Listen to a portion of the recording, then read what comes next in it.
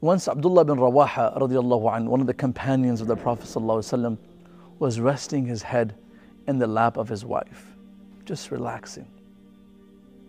And while he was reclining and relaxing, intimate time with his spouse, he starts to cry. He cries so much that his wife sees his state and she starts to cry.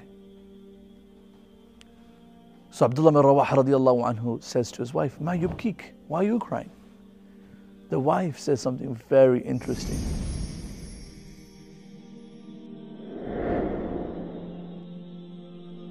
She says, "Ra'aytuka tabki fabakitu."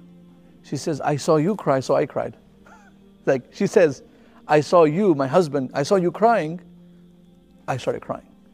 Have you ever seen someone cry so much that when you see them cry, you get emotional and you start crying, right? But you don't know why they're crying. You know, it's hard. I could not relate to this before, but now I can after the loss of my beloved brother Abdul Rahim rahmatullah alayhi. And she says to her husband, "Why are you crying? Now tell me why you're crying, because I saw you cry, I started crying." And he says, ذَكَرْتُ قَوْلَ اللَّهِ سُبْحَانَهُ وَتَعَالَى. There's a verse in the Quran that makes me weep, where Allah subhanahu wa ta'ala says in Surah Maryam, وَإِن مِّنكُمْ إِلَّا وَارِدُهَا كَانَ عَلَىٰ رَبِّكَ حَتْمًا مَقْضِيًّا. Every single person has to be presented in front of Allah subhanahu wa ta'ala, and they have to go over this bridge, beneath which is fire. Doesn't matter who you are. كَانَ عَلَىٰ رَبِّكَ حَتْمًا مَقْضِيًّا. This is definite. It's something that you have to go through. There is no escape. There's some things in life you just have to do, right? Like there's no loopholes for this. There's some places on the Day of Judgment, there's loopholes. No hisab, no accountability, being under the shade of Allah subhanahu wa ta'ala. But this is one of those things. Doesn't matter who you are, a prophet, a saint, a hafid al-Quran, one of the most generous people in the world. You did so much philanthropy for the sake of Allah. Doesn't matter. You have to go over this bridge. And Abdullah bin Rawaha radiallahu anhu knows he's a companion. He knows he has benefited from the company of the Prophet sallallahu alaihi wasallam, but he has to go over this bridge. He said, this moment makes me thinking of this moment just makes me cry. Like, I have to go over this bridge. It makes me weep. That's why I'm crying. And I've come across many other places in Abdullah bin Rawaha's life where he will always go back to this ayah and he would cry. What does that remind you, brothers and sisters? It reminds me particularly that there has to be a verse in the Quran that always kind of like makes you self-reflect. You know that some people have certain books, certain shows, certain nasheeds. I mean, some people even have songs they go back to just in times of like difficulty.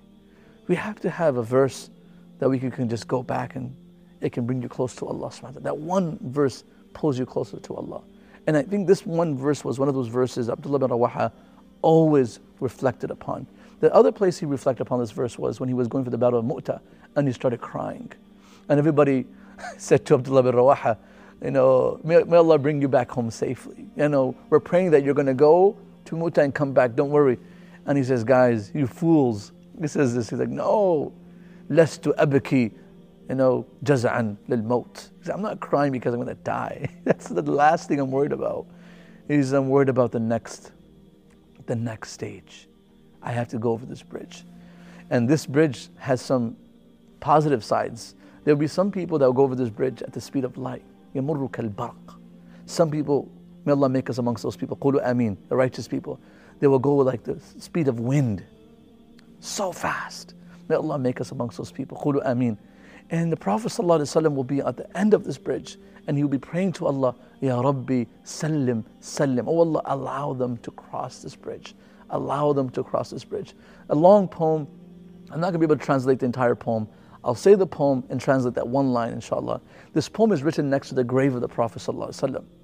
The poet goes, Ya khayra man dufinat bilqa'i a'zamu, fataba min taybihin alqa'u wal-akamu, نفس الفداء لقبر أنت ساكنه فيه العفاف وفيه الجود والكرم. This is the first passage of the poem which is written literally on the pillars next to the grave of the Prophet ﷺ. May Allah grant us the ability to visit Medina and Mecca, Bayt al-Maqdis over and over. Say Ameen, brothers and sisters.